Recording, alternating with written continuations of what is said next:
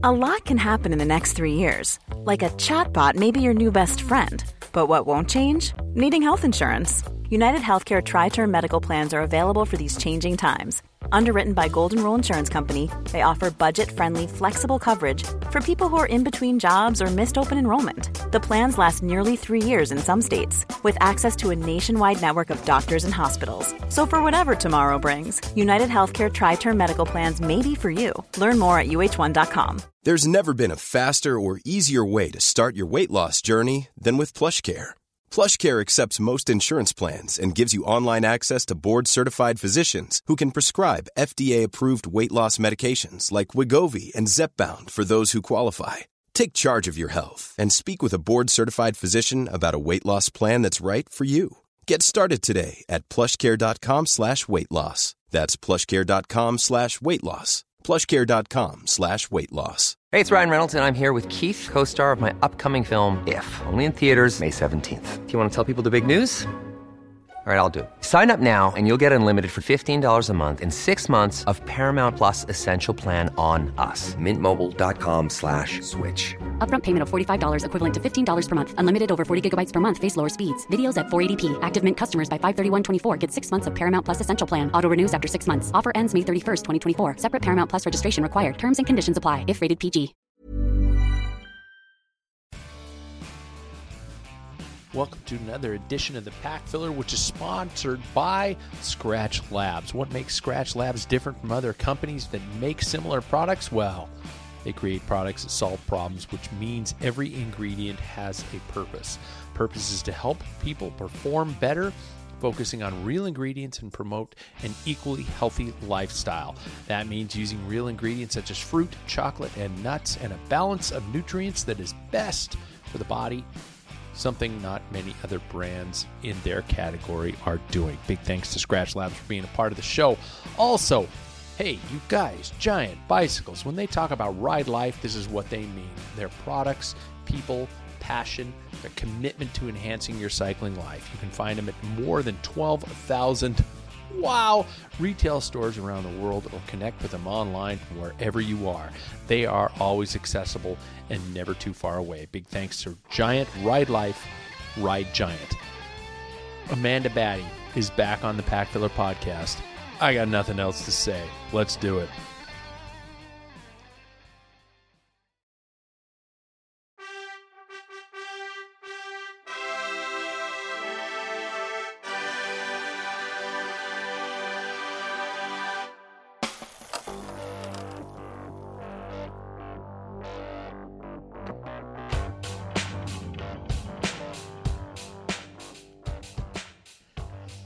Right, guys, welcome back to the show. She was pro downhiller for many years. She was writer, online personality, and caller out of your bullshit, and that's my own term.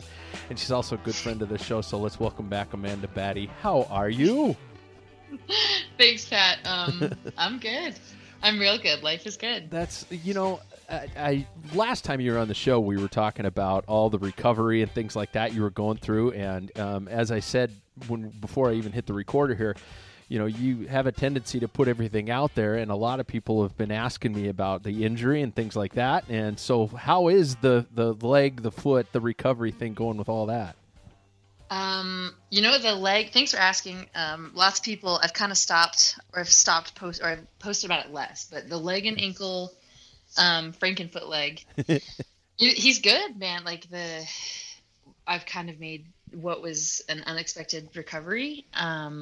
It'll be 10 months in 2 days, or 10 days out from initial impact. Wow, really? Yeah, we're about 6 months out. Well, I guess we're 6 months out almost from when I started walking again, from when I took my first steps on January 1st outside.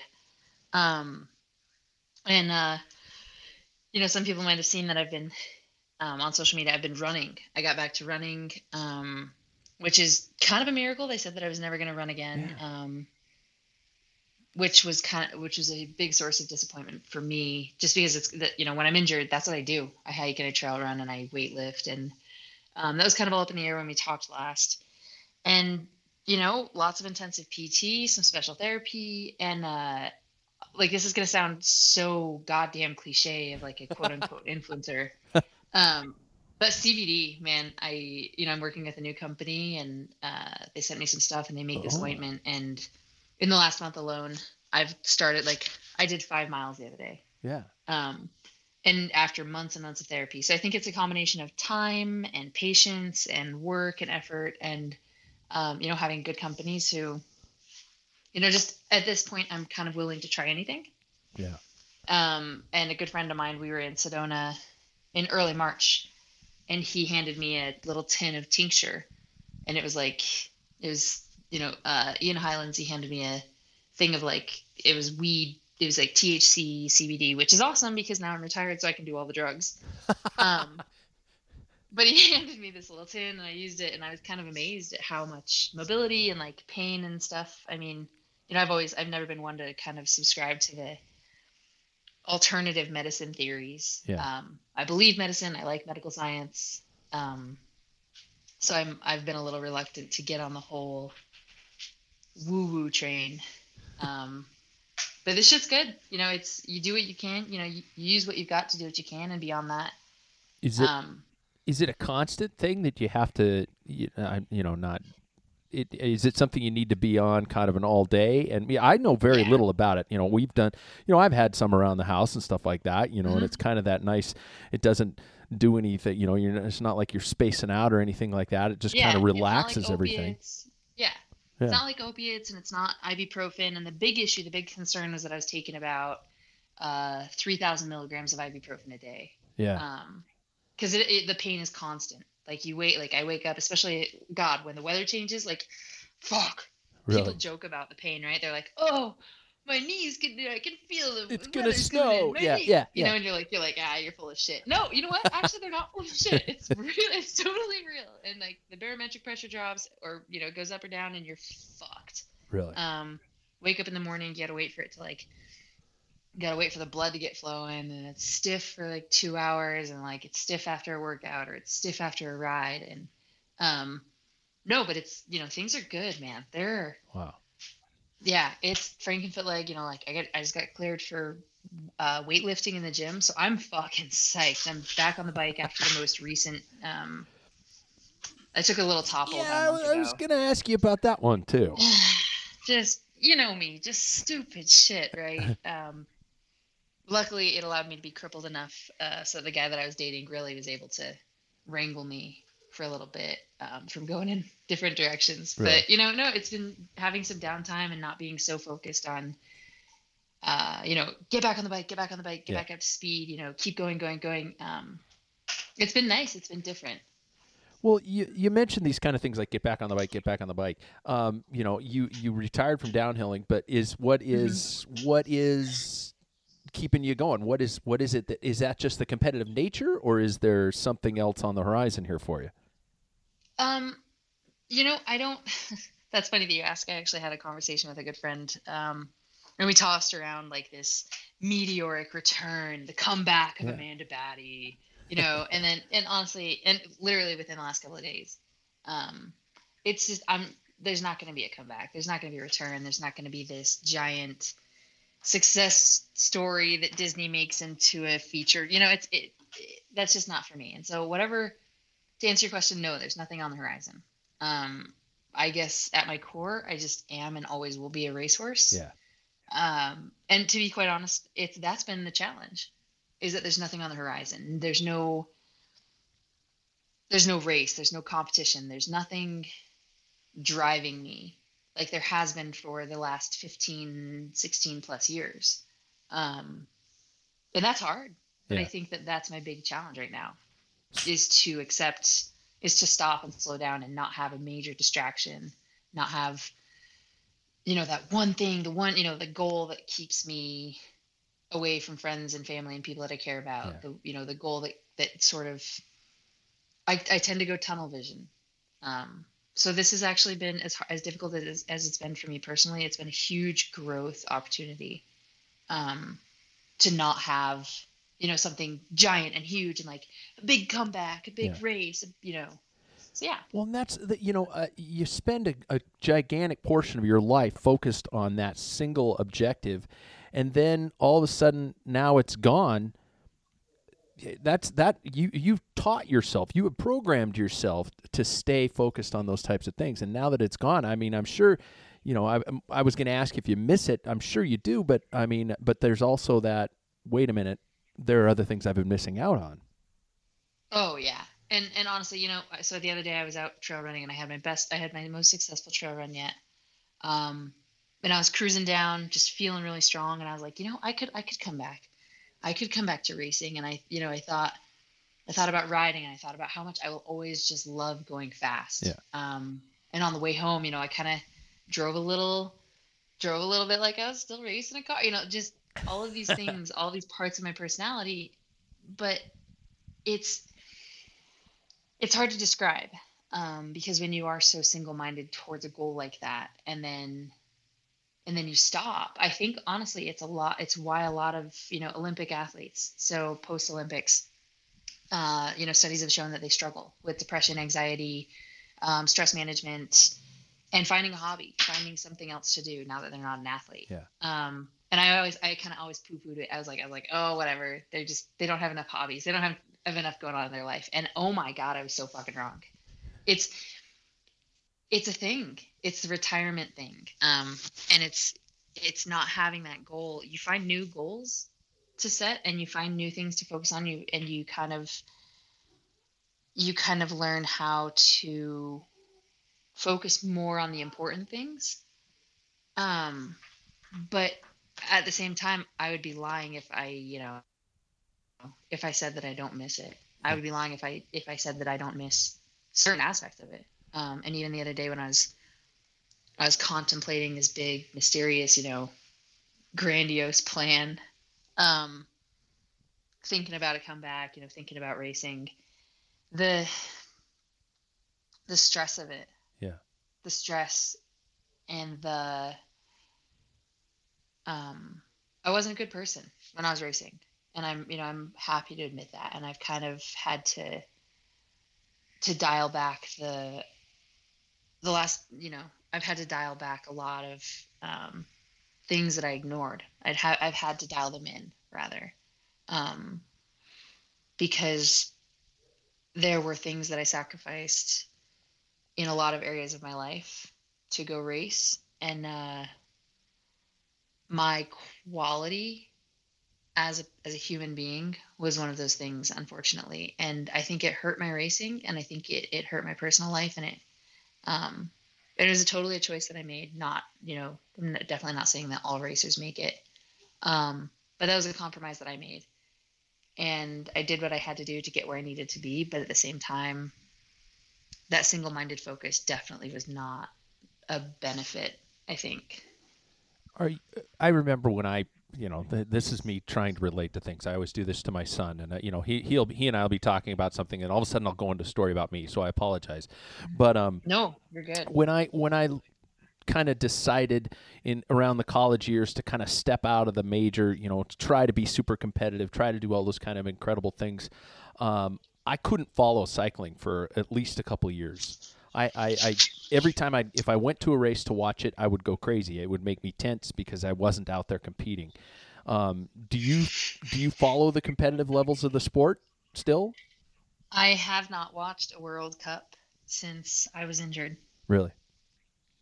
I don't tune into the results. I didn't check the times of national champs. I didn't. Was that a conscious? Was that a conscious decision? Like, I can't do this, or was it nah? Fuck it. I think it was a lot of things. Yeah. It was I don't need that.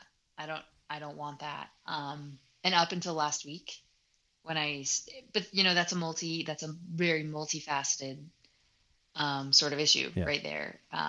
And it's not because I don't love racing, and it's not because the people who are doing it aren't talented as fuck all.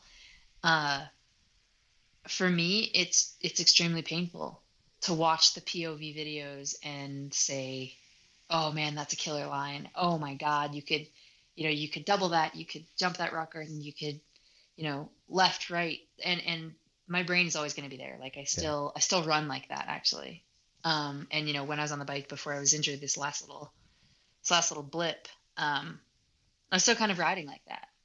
And it's, to answer your question, yeah, I mean, it's difficult. It's tough to see the coverage or see videos or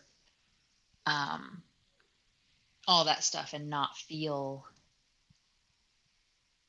a pang. Yeah. But in the last few weeks, I've been able to sort of tune back in and say, I'm allowed to enjoy this. I'm allowed to, because I still love it. Then ultimately that's what's changed, is I am madly in love with two wheels. Yeah. And it does not matter what it is now. And I mean, a lot of people, going back to the training thing, like, what am I training for? Nothing. Life. I'm training because that's what I have left. I'm training because I can now. And there's joy in not trying to push my limits anymore. It's trying to find out what I can still do, if that makes sense. No, yeah. And riding is the same way. Like, getting back on a bike in March at the Sedona Mountain Bike Festival was, oh man, I cried. First day on dirt, second day on dirt, at the top of Hangover Trail, on the drive home. And I think that's what's changed ultimately, is,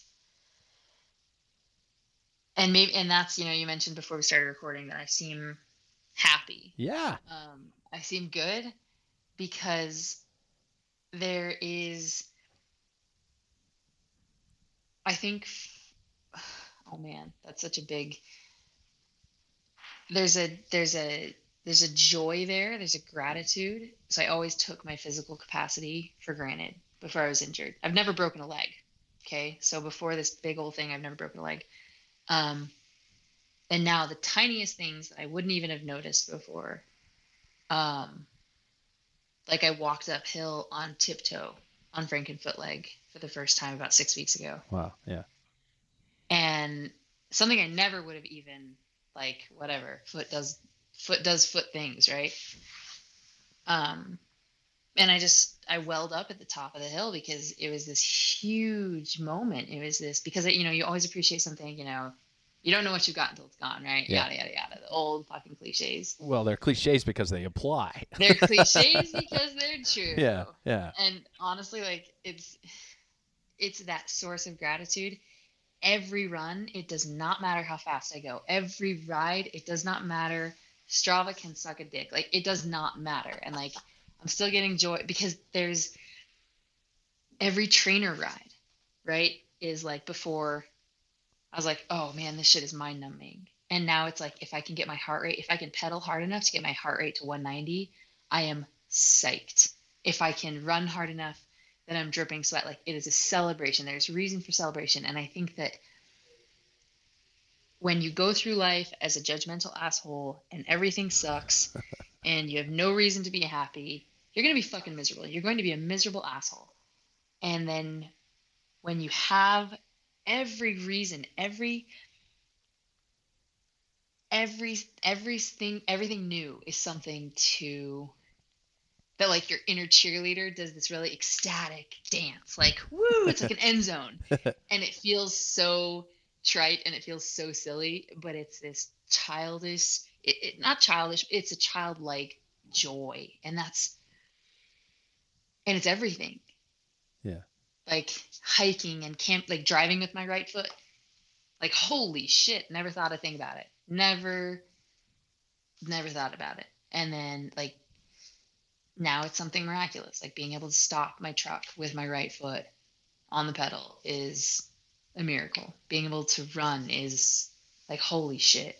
So yeah, that's what's changed. I'm sitting here thinking about all this stuff as you're describing it, and it's that, I don't know how else to phrase it, but it's almost that, the cancer patient who took everything for granted in their life, and all of a sudden just says, God, I just want to be able to sit up in bed or something like that. And that's over dramatizing it. But you're talking about stopping your truck, and I'm sitting here thinking about this going, well, I fucking don't want to ride the trainer. It's wet outside, blah, blah, blah. And I'm complaining about this stuff. And I wish there was a way for everybody to be able to think about life this way without having to go through what you've gone through, I guess is what I'm trying to say. Honestly, I took it for granted for so long. Like, I've been sick. Yeah. I've had massive injuries. I've broken my back. I've broken multiple bones. I've broken, I've had tons of concussions. I've broken my pelvis. Like, I've had major, major issues. But there's something there. But through all of those issues, through all of the illness and the medical issues and the injury, there was always something that I knew I would come back from this. I knew it. There was always this belief in myself, this understanding that my physical capability would return and I was okay. But this injury, I could not get off so I had a catheter for months because I could not get off the couch or out of bed or out of a hospital bed at multiple points. In order to go pee. For the first time in my life, I wasn't just immobile. I was weak, I was crippled, and I was immobile. I lost over the course of this injury. So I went from race weight is about 165, a little heavy at the time of the accident, 175, 180. I got down to 125. Jesus. I'm 5'8" and I got down to 125 pounds. My veins collapsed. They had to put a central line in. Because I wasn't eating, couldn't hold food down because I was in so much pain. I almost lost my leg. I had an amputation date. And so you have all of these things as a physically capable person who has never really, even with a broken back, I was still doing things, right? I was still out there. I was still able to count on myself to get through the scary stuff. Even when I'm limping, even when I'm shit-faced drunk, my legs have always been able to carry me, right? But for the first time in my life, I couldn't do basic things. I couldn't even feed the cats. I couldn't lift up the bag of cat food. I couldn't clean my house. I couldn't even shower myself. And so everything that I had taken for granted for so long was suddenly, it just wasn't possible. I couldn't sit up. I didn't have any muscle. I couldn't, crutching across the room wasn't possible. And I think to get to that point of when the little things are impossible, the little things mean everything. And now I still take shit for granted, running out to the car. I was at the grocery store and I forgot my wallet and I kind of limped out to the car and I was cripple run. And I kind of laughed and people were like, oh my God, that's so sad. No. And for a long time, even after the injury and,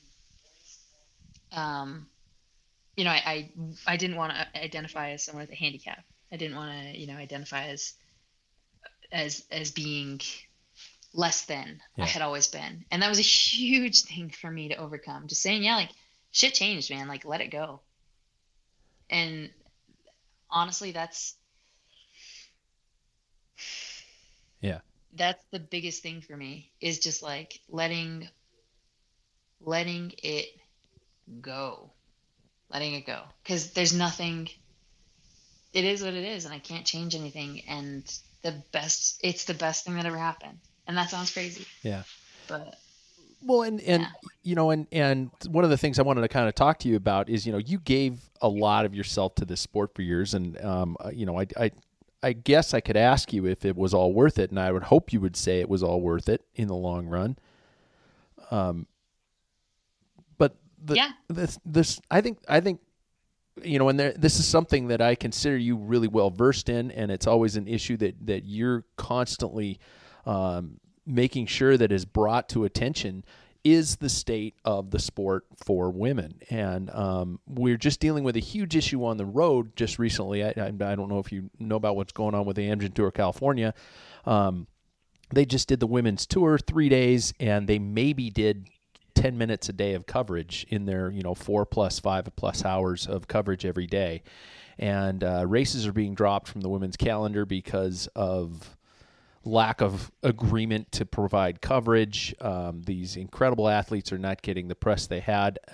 And from your experiences as a professional doing what you did and trying to, keep the sport on its highest level, what was working and what do you think is absolutely fucked about all this? Honestly, the biggest thing that's fucked about it is that, one, yeah, everything was worth it. All of it was worth it. All of the time, all of the energy, all of the passion. Even the injuries. 100% worth it. Even the injuries. Really? Even the fallout. Even all the drama with Pink Bike and those guys. It was all worth it because it's that Overton window, right? You have the front of the line where everything's acceptable and socially okay, right? And then you have the middle where it's this is borderline not okay. And then you have the fringe where everybody's like, ooh, that person's, they're too opinionated. She's too loud. Those opinions are, that's a little too liberal. And media coverage for women was one of those things that particularly when I highlighted qualifying runs or I ran them on Periscope from my GoPro, people were like, you can do that? Yeah.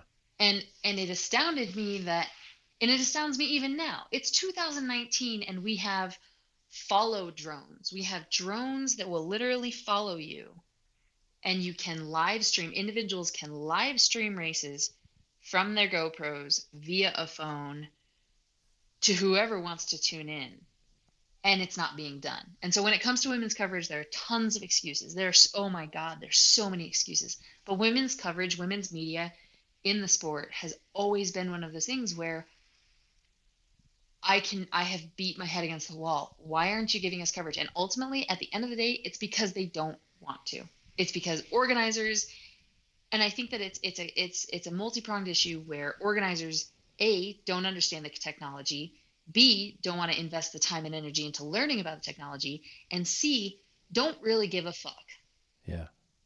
And anyone can quote me on that because as I have learned so many times over in my life, so many times in the last 10 months, you give priority to the things that matter.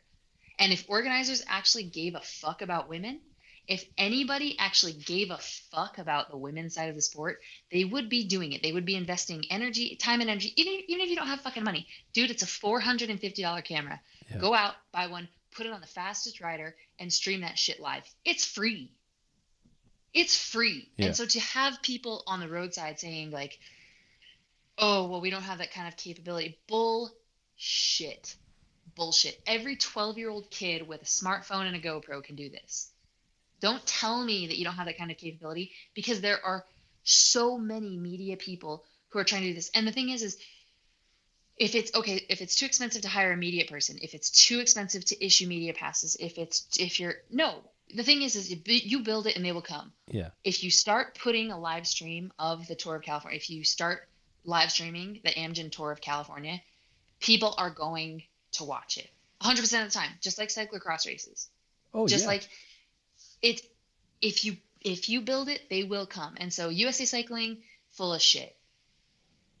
Yeah.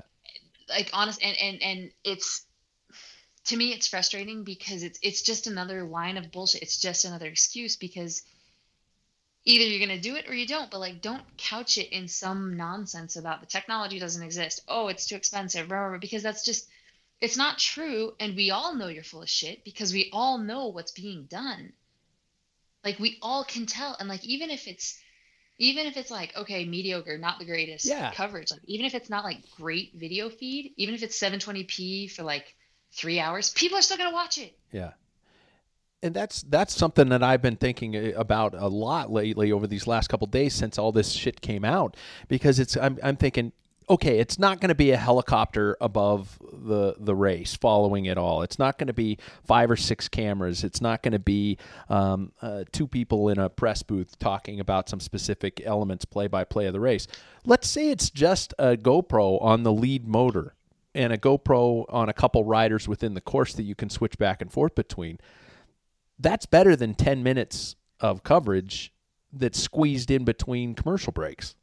And honestly, the same thing, I said the same thing to USA Cycling when they said like, oh, no cameras on course, and they cited the Fassbender case.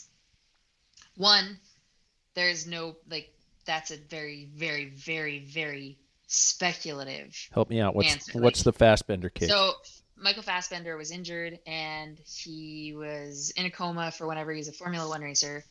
And they said that the POV camera that was mounted on his head caused massive head injuries. Which, I mean, take it or leave it, point of impact, helmet, brain injury, whatever. Yeah. But like, okay, that's hugely speculative for a sport that just endorsed the entire fucking wave cell trash. Yeah. And secondly, if you can't complain that nobody shows up to these races and nobody gives a fuck about racing when you don't allow racers to wear cameras and promote themselves. It's like the Olympics, right? The Olympics have taken hand over fist cash losses. They're hemorrhaging fucking cash. And they're still whining because, oh, we don't have any sponsors who want to buy in. Of course nobody wants to buy in. What company in their right fucking mind is going to spend $500,000 to be for a 2x2-inch logo on an athlete's clothing when that athlete represents them in non-IOC sanctioned events wearing all of their logos, and it's all over social media. And I think, honestly, like, it comes from, like I said before, a huge portion of ignorance and also a massive lack of understanding of the key of the basics of marketing, because and where marketing is going. Social media it's open for anyone. Everyone and anyone is allowed to market themselves. If you know how to game the system, you can. It's not difficult.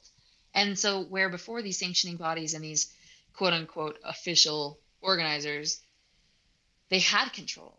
They had exposure control. They had all of this.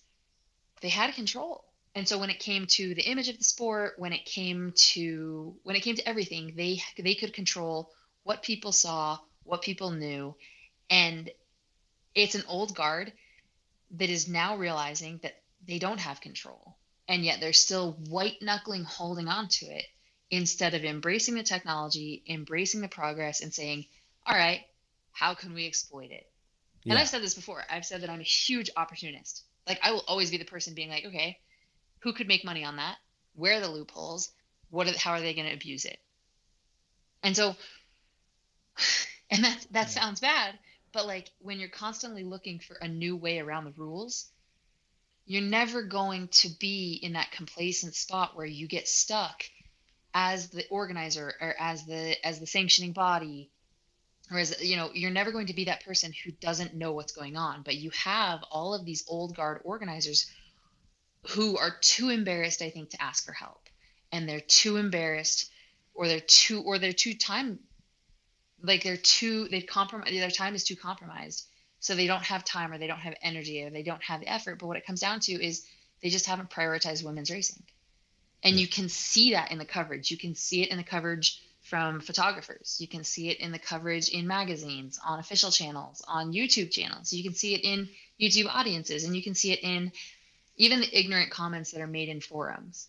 Yeah. People just aren't seeing the level at which women are performing. And I mean, we can assign blame all day, but like, who's fixing it? What athlete is saying, you know what? Fuck you. I'm wearing a GoPro. I'm broadcasting this on Periscope. Let's see you take my license. That's what I want to see. I want to see an athlete. I want to see any athlete be like, yeah, stop me. There are threats to take away your license because you're broadcasting your run. Really? Yeah. Oh yeah. Okay. I'm claiming complete ignorance on this one. That really? Oh yeah. What would be the reasoning for that? Is it because there's some sort of a media right, or is it just? So that's what they're claiming, but it's horseshit, because it's like 2 years ago at the Pro GRT, at national champs, even last year, no cameras allowed on course, yada yada yada. Like, why? Wow. It's certainly not for. Are you serious? We're racing down a fucking mountainside with trees and rocks, going freeway speeds, and you're going to tell me that the camera on my chest or on my bike or on my helmet is the danger? Like, hold the fuck. Oh, I'm sorry. They're going freeway speeds in tight packs of like 50 plus, 100 plus in spandex on cobblestones when they're wet. And the camera's the problem? You know how cool that would be of it to reinvent race coverage. I want to see it. Yeah, I want to see it. Yeah, to be able to switch between all the athletes in a race, or even to get every single competitor's downhill run. Yeah. From a perspective, from a point of view. Yeah. All on broadcast. And the thing is it doesn't even, and I've said this before, I said this in a podcast like 3 or 4 years ago. It's like point of view. It doesn't even have to be on the rider. The camera can be on the tree, remote start, broadcast to Periscope. It is so easy, and you can get high quality video footage, but ultimately it's an old guard who wants to exploit it for money instead of building an audience. They want a massive media deal with people who have zero fucking interest in putting money into cycling because there is no audience. Yeah. So and it's a chicken egg, it's a ring around the fucking rosies, because you can't build an audience if nobody can see your product. Yeah. If you don't have an audience, nobody's going to want to pay big money for a media package in order to broadcast to a non-existent audience. So you have to build an audience. And I think there are a lot of riders out there right now in every discipline, whether it's road, BMX, gravel, cyclocross, downhill, enduro, you name it. They exist. Cross country especially. Oh my God, the women's field in cross country, they're exploding the sport. But they've done it on their own. They've done it with very, very, very, very little support from organizers, federations, and sponsors. And there are very few people willing to say, all right, let's buy 12 GoPros. We'll Periscope it all, and you'll be able to broadcast it. I want to, yeah. Wow. And I don't know. I've spoken to organizers about it, and it's just, we don't really want to, we don't know how that works. Who's going to run it? And it's just all right, guys, if you don't have any interest in pushing it forward, let it die. But I guess what's the most frustrating thing about that is because it would be such a profitable thing for those organizers. If let's say there was a production company that went out there and just said, hey, we're going to do this for your race free of charge because we have our own in-house sponsors. If you let us run our own commercial ads, banners above or below or something like that, we will broadcast your race free of charge. Let us put cameras on specific bikes or something, whatever it is. There are so many riders out there with cameras on their bikes anyway, even when they're training and things like that. Yeah, but that's when USA Cycling, that's when UCI, that's when federations and organizers are like, well, if there's something in it for you, there's something in it for me. Yeah. So we'll charge you to be on the course. Yeah. So then all of a sudden, and they're like, what the fuck? So the sport continues to just flounder. Yeah, the sport continues to drown in its own shit. Yeah. And honestly, it's the most unproductive. Ryan Reynolds here from Mint Mobile. With the price of just about everything going up during inflation, we thought we'd bring our prices down. So to help us, we brought in a reverse auctioneer, which is apparently a thing. Mint Mobile Unlimited Premium Wireless. How to get 30, 30, how to get 30, how to get 20, 20, 20, how to get 20, 20, how to get 15, 15, 15, 15, just $15 a month? Sold! Give it a try at mintmobile.com/switch. $45 up front for 3 months plus taxes and fees. Promo rate for new customers for limited time. Unlimited more than 40 gigabytes per month. Slows full terms at mintmobile.com. Hiring for your small business? If you're not looking for professionals on LinkedIn, you're looking in the wrong place. That's like looking for your car keys in a fish tank. LinkedIn helps you hire professionals you can't find anywhere else, even those who aren't actively searching for a new job but might be open to the perfect role. In a given month, over 70% of LinkedIn users don't even visit other leading job sites. So start looking in the right place. With LinkedIn, you can hire professionals like a professional. Post your free job on linkedin.com/people today. Pointless, and everybody wants the credit. Yeah. And ultimately that's the end. That's the problem with a lot of the things inside of the bike industry. Everybody wants the fucking credit. Everybody wants to be the guy who did this, did that. And at the end of the day, nobody realizes that everybody's going to forget you anyway. You may as well push the boundaries, set shit on fire, change the way things work, and then enjoy watching it. Enjoy watching it burn or enjoy watching it thrive, because that's all you can do. At the end of the day, nobody gives a fuck. And I mean, shit, even Picasso, nobody gave a fuck about his artwork until he was dead anyway. So stop expecting to take credit. do shit and just watch it bloom. I don't understand the harm in that, especially when it comes to women's racing. Like, fuck, man. Wouldn't you want to be the guy who in 100 years is like, oh, yeah, nobody remembers my name, but I did that. Yeah. Now, this is kind of a little twist in it. I've been listening to some people and talking about things about women's racing versus men's racing, and there's always going to be that comparison, whether it's bullshit or not. There's always going to be that.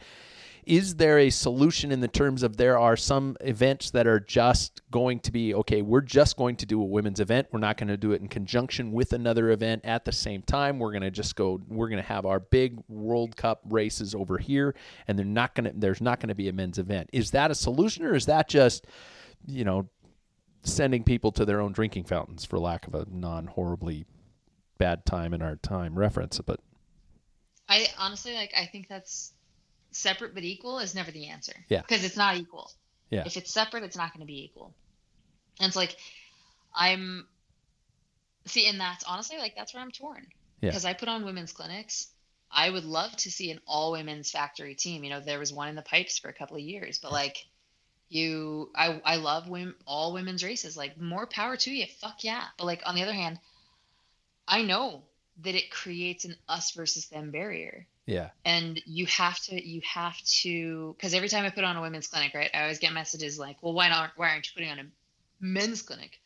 Why aren't you putting on and there are reasons, because men, God, sociologists have understood this for years. Men and women socialize differently. Men and women are motivated by different factors. Yeah. And it's never going to be cut and dry across gender lines. That's not how people are. But by and large, the way someone is socialized growing up, and then it goes all the way back to nature versus nurture, which is the age-old battle. Yeah, yeah.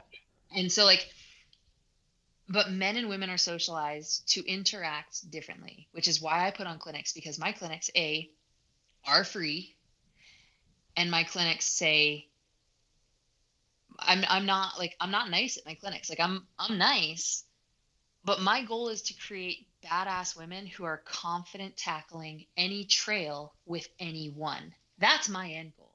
And so you have programs who foster this, yay, girls, woohoo! Yeah, look pink. And then, yeah, exactly. And then you have other programs that are like, we just want to create skilled riders who feel competent and confident going out and riding with anyone. And that's where I'm at. My goal is to create autonomous riders who take the free skills that I give them and pay it back. Pay it forward. Give it back to people who, okay, so you learn something at the clinic, fuck yeah. Go out and teach it to 3 other people, because then you have a cascade pattern. You have a ripple effect of, does it matter if anyone remembers my name? Fuck no. Does it matter that 3 more women are on bikes because of that one woman that I helped teach? Does it matter that those 3 women are going to go out and get – it's a fucking pyramid scheme. Yeah. And it's genius. And pyramid schemes work for a reason. So, if you can exploit a pyramid scheme to make money, why can't you create the same model in order to teach mountain biking? Teach them how to fish. Yeah. That's the point, is teach them how to fish. Create autonomous riders. Create autonomous media people. Give ideas away for free, because there's always going to be another one. And when it comes to event separation – sure, you can have a women's race that explodes and it gets popular, like the Fox Hunt is a perfect example. Fox Hunt was originally Rachel, right? And it's grown so big that now Guy and Dan are involved, right? So huge example of how that shit can propagate and spread. But then you also have events like, okay, so the Sturdy Dirty Enduro, fantastic. It's, you have all these women, these all-female events that have grown and exploded, but at what cost? Yeah. Are those women avoiding integration with the larger bike scene or other events because they know that these female-specific events are safe spaces? Are they avoiding, and honestly, the Sedona Mountain Bike Festival, it integrates with the Vita clinics, right? Okay. That's a situation that honestly I applaud. So the organizers of that, Hermosa Tours and Matt and all those guys, they've integrated it so well that you have female specific coaching going on at a larger festival, but that so many women show up that they feel involved, and it feels like it's just a well integrated program. It's just a well integrated festival, and it's a good time for everybody who's there, whether you're male, female, or otherwise. It doesn't matter. And I think that that's the key: is you create space for women in a larger integrated area at a larger integrated event like Crankworks, and you can see and the women will show up, and then they feel part of the event, and the socialization of everybody. You sort of have this is going to sound bad, you sort of have this cross-pollination of demographics. Yeah. And sometimes it's, but Sea Otter has done a good job of it. Yeah. Crankworks has done a really great job with their equal pay measures and their women's lounge and their, the live and whatever events that they put on there, because women show up to those and they feel like part of a larger collective. And that's the important part, is when it comes separate but equal doesn't work, because ultimately it's like Juliana, and I'm going to get shit for this. It's like Juliana and Santa Cruz. Perfect example. Oh, separate but equal. Juliana's our women's line, except it's not. I haven't seen the books, but I would bet my butt that Juliana gets about a third of the marketing dollars that Santa Cruz gets. Yeah. I know that that their factory athletes likely get paid a lot less. I know that they don't have the same sort of athlete presence. And why? Why have two separate fucking brands they're the same goddamn bikes, they're just different colors. Yeah. So why build two separate brand images when you can build one to include everybody? Just make extra small bikes and make triple XL bikes. It's not hard. And the same thing goes for women's events. Like, okay, how about women's events pair up with larger festivals so that we integrate everybody, so that women have a safe space, but they're also part of a larger festival. And it's not, that goes back to, it's a hard question it's a hard issue to solve, I think, but I think that there are solutions if we look hard enough. And this is not me passing judgment on anyone. This is not me saying, oh, some people have done it wrong, some people have done it right, except for Juliana. Juliana and that whole business it's wrong. Women specific bikes are wrong. Yeah. Okay. No. So I'm trying to think where to go from here, because that was kind of cool. I'm basking in the moment of what that last little conversation was, because that, my episode right before this, we talked about a lot of we talked about some women's issues, and I'm like, oh shit, I got to get Amanda on, because she's going to have an even better perspective on a lot of that stuff. And there it was. So I'm just kind of kicking back and enjoying what just happened. And we're kind of winding down anyway, but there's some moments in. I think saying that you are out there on a social media and online presence would be the understatement of the year. You've put yourself out there. You put your life out there. You've got, I'm sure, followers galore, things like that. And I don't want to necessarily pry too much into it, but what is that like, and is that difficult to maintain, number one? And you talk a lot about especially male voices who come out there and just give you consistent shit about it. And as somebody who's I'm out there socially, but I'm not out there doing some of the things you're doing. And is it difficult to go out there and put yourself out there like that? Honestly, sometimes it is and sometimes it's not.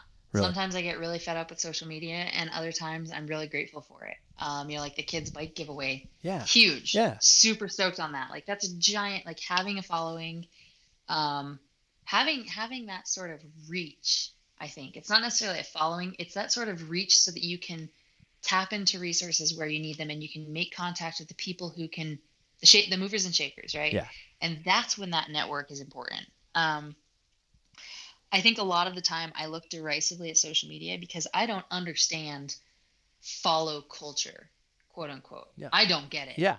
Like, I have friends and I have people that I look up to, but I will never understand.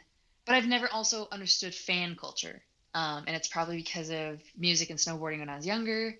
I don't understand the point of being a fan or having fans. It seems really counterproductive. I would rather have acquaintances, and I would rather have friends, and I would rather touch people and not like that. No. I'd rather be able to connect with people in a way that matters. I don't want fucking followers. This isn't a cult.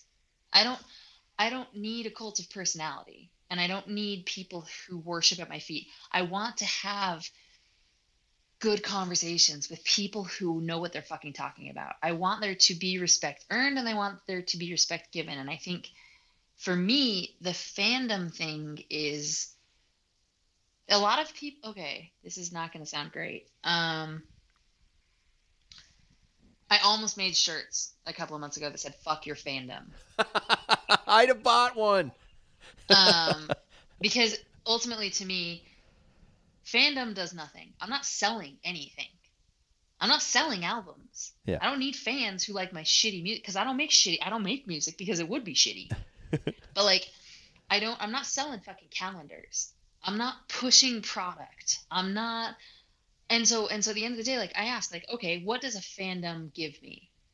What do they bring to the table? Yeah. And honestly, like, if I were a YouTube star and my fans were paying my fucking light bill, great. I would probably not piss off as many people as I piss off. Like, I would be very careful about what I said. But at the end of the day, like, I'm a niche racer in a niche sport in a niche industry. Yeah.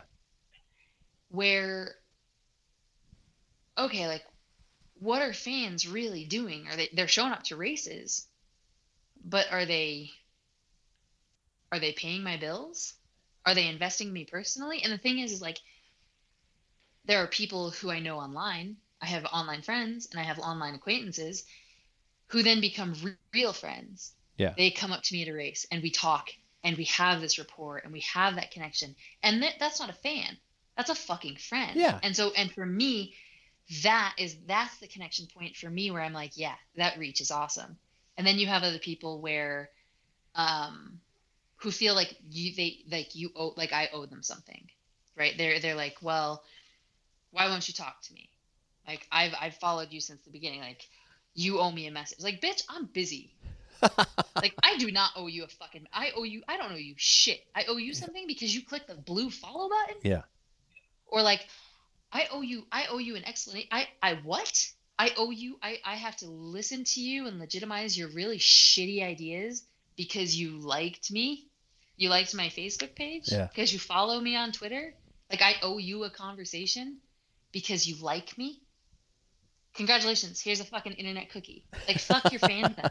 Like, that is the most pointless goddamn waste of, like, go get a fucking pick up a fucking book. Yeah.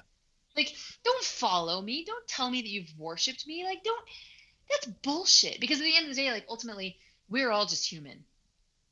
Like, I'm not a person worthy of follow. Like, on it, like, I don't know why people follow me. Like, if you want to talk about, well, it's like drinking from a goddamn sewer line. Quite frankly, like, I still do not understand why people follow me. I'm an asshole. I'm crude. Like, every once in a while, I'll have a real gem, but I probably stole it from someone else, quite frankly. Like, someone in my personal life who doesn't give a fuck about the internet. But, like, and at the end of the day, it's the whole culture of fandom continues to baffle me. Like, I love having the ability to make new friends all over the world, and I love the ability to connect with people and to talk about shit that matters and to help. And I love helping people feel less alone. That is the great fucking joy of social media, is you are not alone. You're not fighting alone. You are not unloved. And that has been the one single redeeming thing about social media for me. Yeah. Is to help people know that, like, listen, you are not alone. And, like, whether it's trans folks, whether it's women, whether it's people who get shit on the internet for whatever reason, like, the ability to tell someone on the other side of the planet, you are not alone. You have someone in your corner, and I will do what I need to do in order to help you understand that.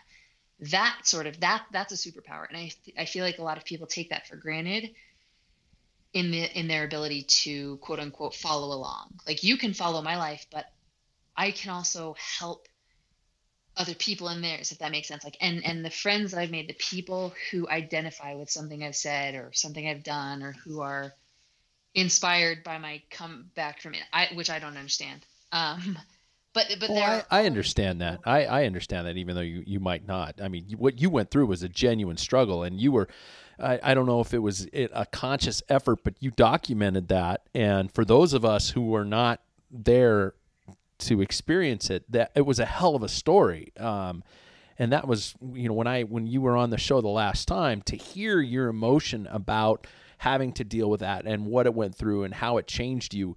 I don't want to get all over the top, but that was inspirational. It was a story. I became emotionally invested in it, and I think that's what a lot of people do too. I can definitely I see that, and I can appreciate it. And I don't think I have to understand that to appreciate it. No. But I think that social media, the ability to make people feel less alone. Yeah. That's the core value. That's why we're all there, is to feel less alone, to feel less of whatever we don't want to feel. Yeah. And it's, while some people can talk about, escapism being bad, what if it's not bad? What if that escapism into a world where the knowledge that someone out of 7 billion plus people is going to understand your fucking problem? Yeah.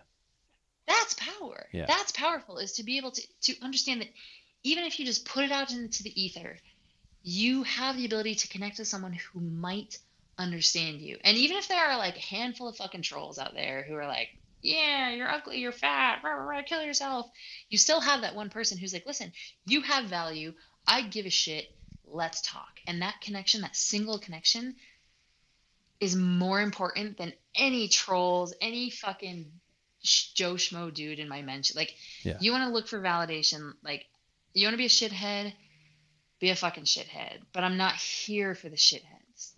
As much as I might post about the shitheads, I'm here for the people. Yeah. I'm here for the people who are looking for more than just to be a shithead, than just to vent. And I think that's honestly, that's the only reason I'm still on social media. Yeah.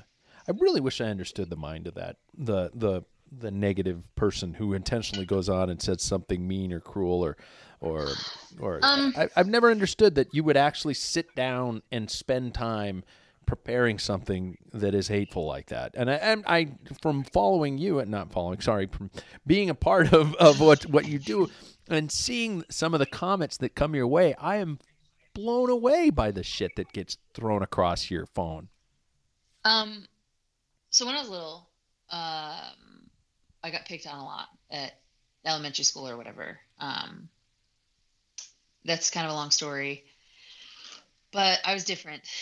And one of my aunts told me, I remember it clear as day, she said, hurt people hurt people. Yeah.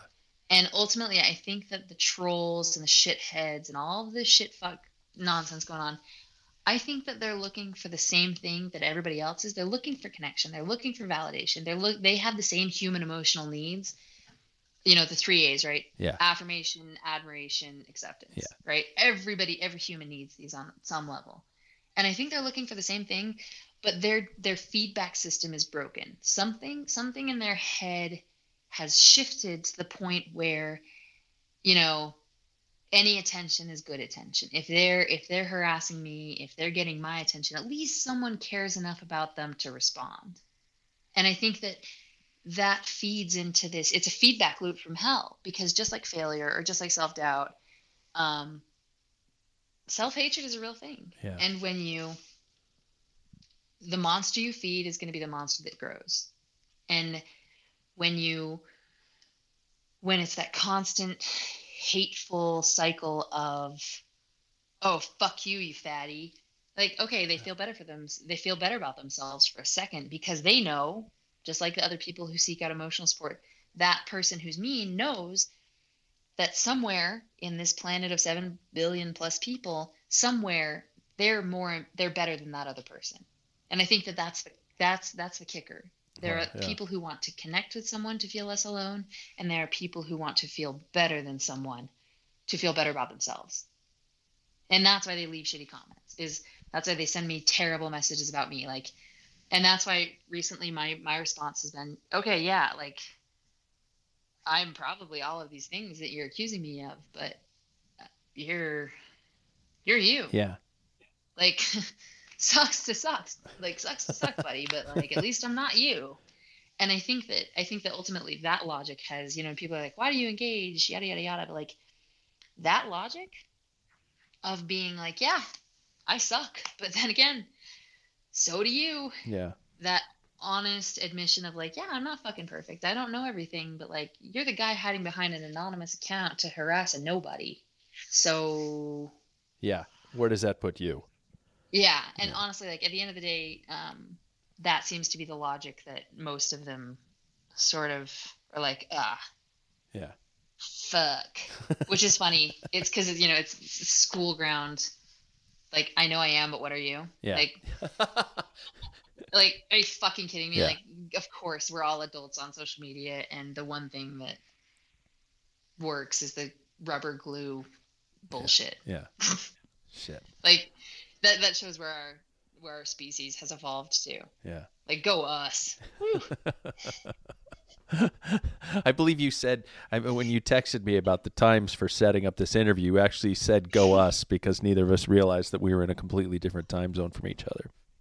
Yeah, I mean, honestly, and that's it's those moments where you can just like look at that's the funny thing about all of this, and everything that's changed is looking at myself and being able to be like, wow, I kind of suck, and then being like, yeah, but are you doing your best? And you're like, no, not most days. Yeah. And you're like, but it's okay because you're human and you suck and everybody else sucks, so we're kind of all in this giant suck together. And honestly, I would say that has made me an optimist. Yeah. Realizing that everything sucks and we're all gonna die and everything we love will go to rot. And there's something really happy, like there's something really joyful about realizing that none of it matters. I mean, it matters for right now because you don't want to waste your time. No shit. But goddamn, the knowledge that worms will eat all of us eventually. Oh God. Is kind of, I mean, it sounds heavy, but fuck, talk about liberating. Yeah. Well, I gotta say, you from the last time we talked, sound like you're in a very different place than when that was going on, and I like where this is all going. It sounds like things are kind of getting better, right? Oh yeah. Yeah. Life is 100 times better. Right on. I was a miserable fuck for a long time. Yeah. Well, I was a dick. Well, I still kind of am. Well, and to be able to hang up, to like I said at the beginning of this talk, was to take something that you've done so intensely for so long. It's just completely, you have to be narrow-minded focused. You have to be selfish. You have to be motivated for that one thing. And then all of a sudden that disappears. You have two choices. Either you pick something else and go straight at that, or you explode, or you have to completely reinvent yourself. And that I can't imagine that crossroad. And you seem to have crossed it pretty well. So I think I'm definitely still in transition. I think that it's going to be. I think that it's a sharp learning curve for sure. Yeah. But it's one of those things where the more you fail, the better you get at not rolling over and dying. Yeah. And as many times as I really wanted to drive my truck off of a cliff over the last 10 months, there were some days where I woke up and I was like, as long as you don't kill yourself today, you're good. Yeah. And when your bar is that low, I think that when you're at that point of a really shitty fucking spot, and you come out of that and you say, hey, you know what? At least I didn't wake up today and want to kill myself. So Jesus, today's going to be a good day. Yeah. Jesus. It's something, I don't know, man. It's just, and that sounds so fucking dark, but it's real. And I think people deal with that every day on a regular basis. And I think acknowledging that and acknowledging what a win it is to say, you know what? even if I don't feel like it, today is worth living for. Yeah. Tomorrow is worth living for. So today I might suck, but tomorrow I'm going to make damn sure that I wake up for it. Yeah. Sure. And and it sounds so basic, but man, so millions of people deal with that shit every day. And I got a crash course in it. And it is, let me tell you, waking up now is a whole lot better than it was last May. Right on. Well, so I'll take it. Okay. That is a perfect ending mark. So, God damn, I love talking to you on these things. So, we need to do this more often. Yeah, we're not gonna wait all these months in between here from now on like that. So, well, I have to officially, before I turn off my recorder, do a sound off and a send off and stuff like that. So, everybody, Amanda, thanks again for coming on the show. Thanks for having me. As always, it's a pleasure and a joy, and I appreciate you giving me the time. So there you are. Always great to have Amanda on the show. Amanda's been a friend of the show for a while, and she and I have been talking about having her on a more regular basis, and I think we're going to do that because you guys have spoken up, and you seem to appreciate what she's saying, appreciate her personality, and God knows I love talking to her. So there you go. Amanda's Batty going to be a regular feature on Pack Filler.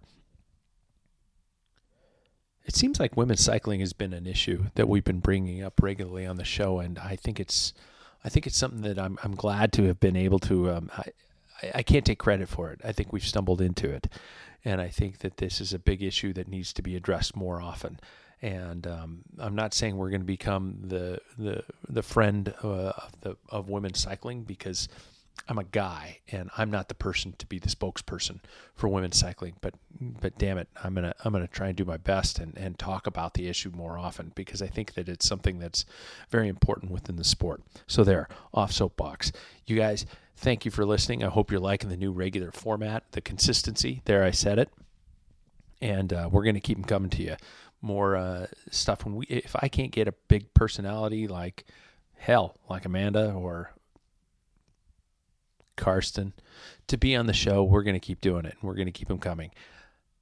And as I promise, I say this to you now, it is a Monday night, Tuesday, May 21st. Not only is my 25th wedding anniversary, but it's also going to be the day that I complete Bend Bike Town, and we're going to get that bad boy released to you by the end of this week. Oh my God, I can't believe I said that.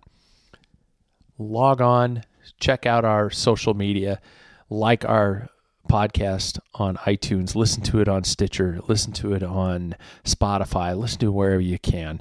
Let your friends know. We'll catch you next time.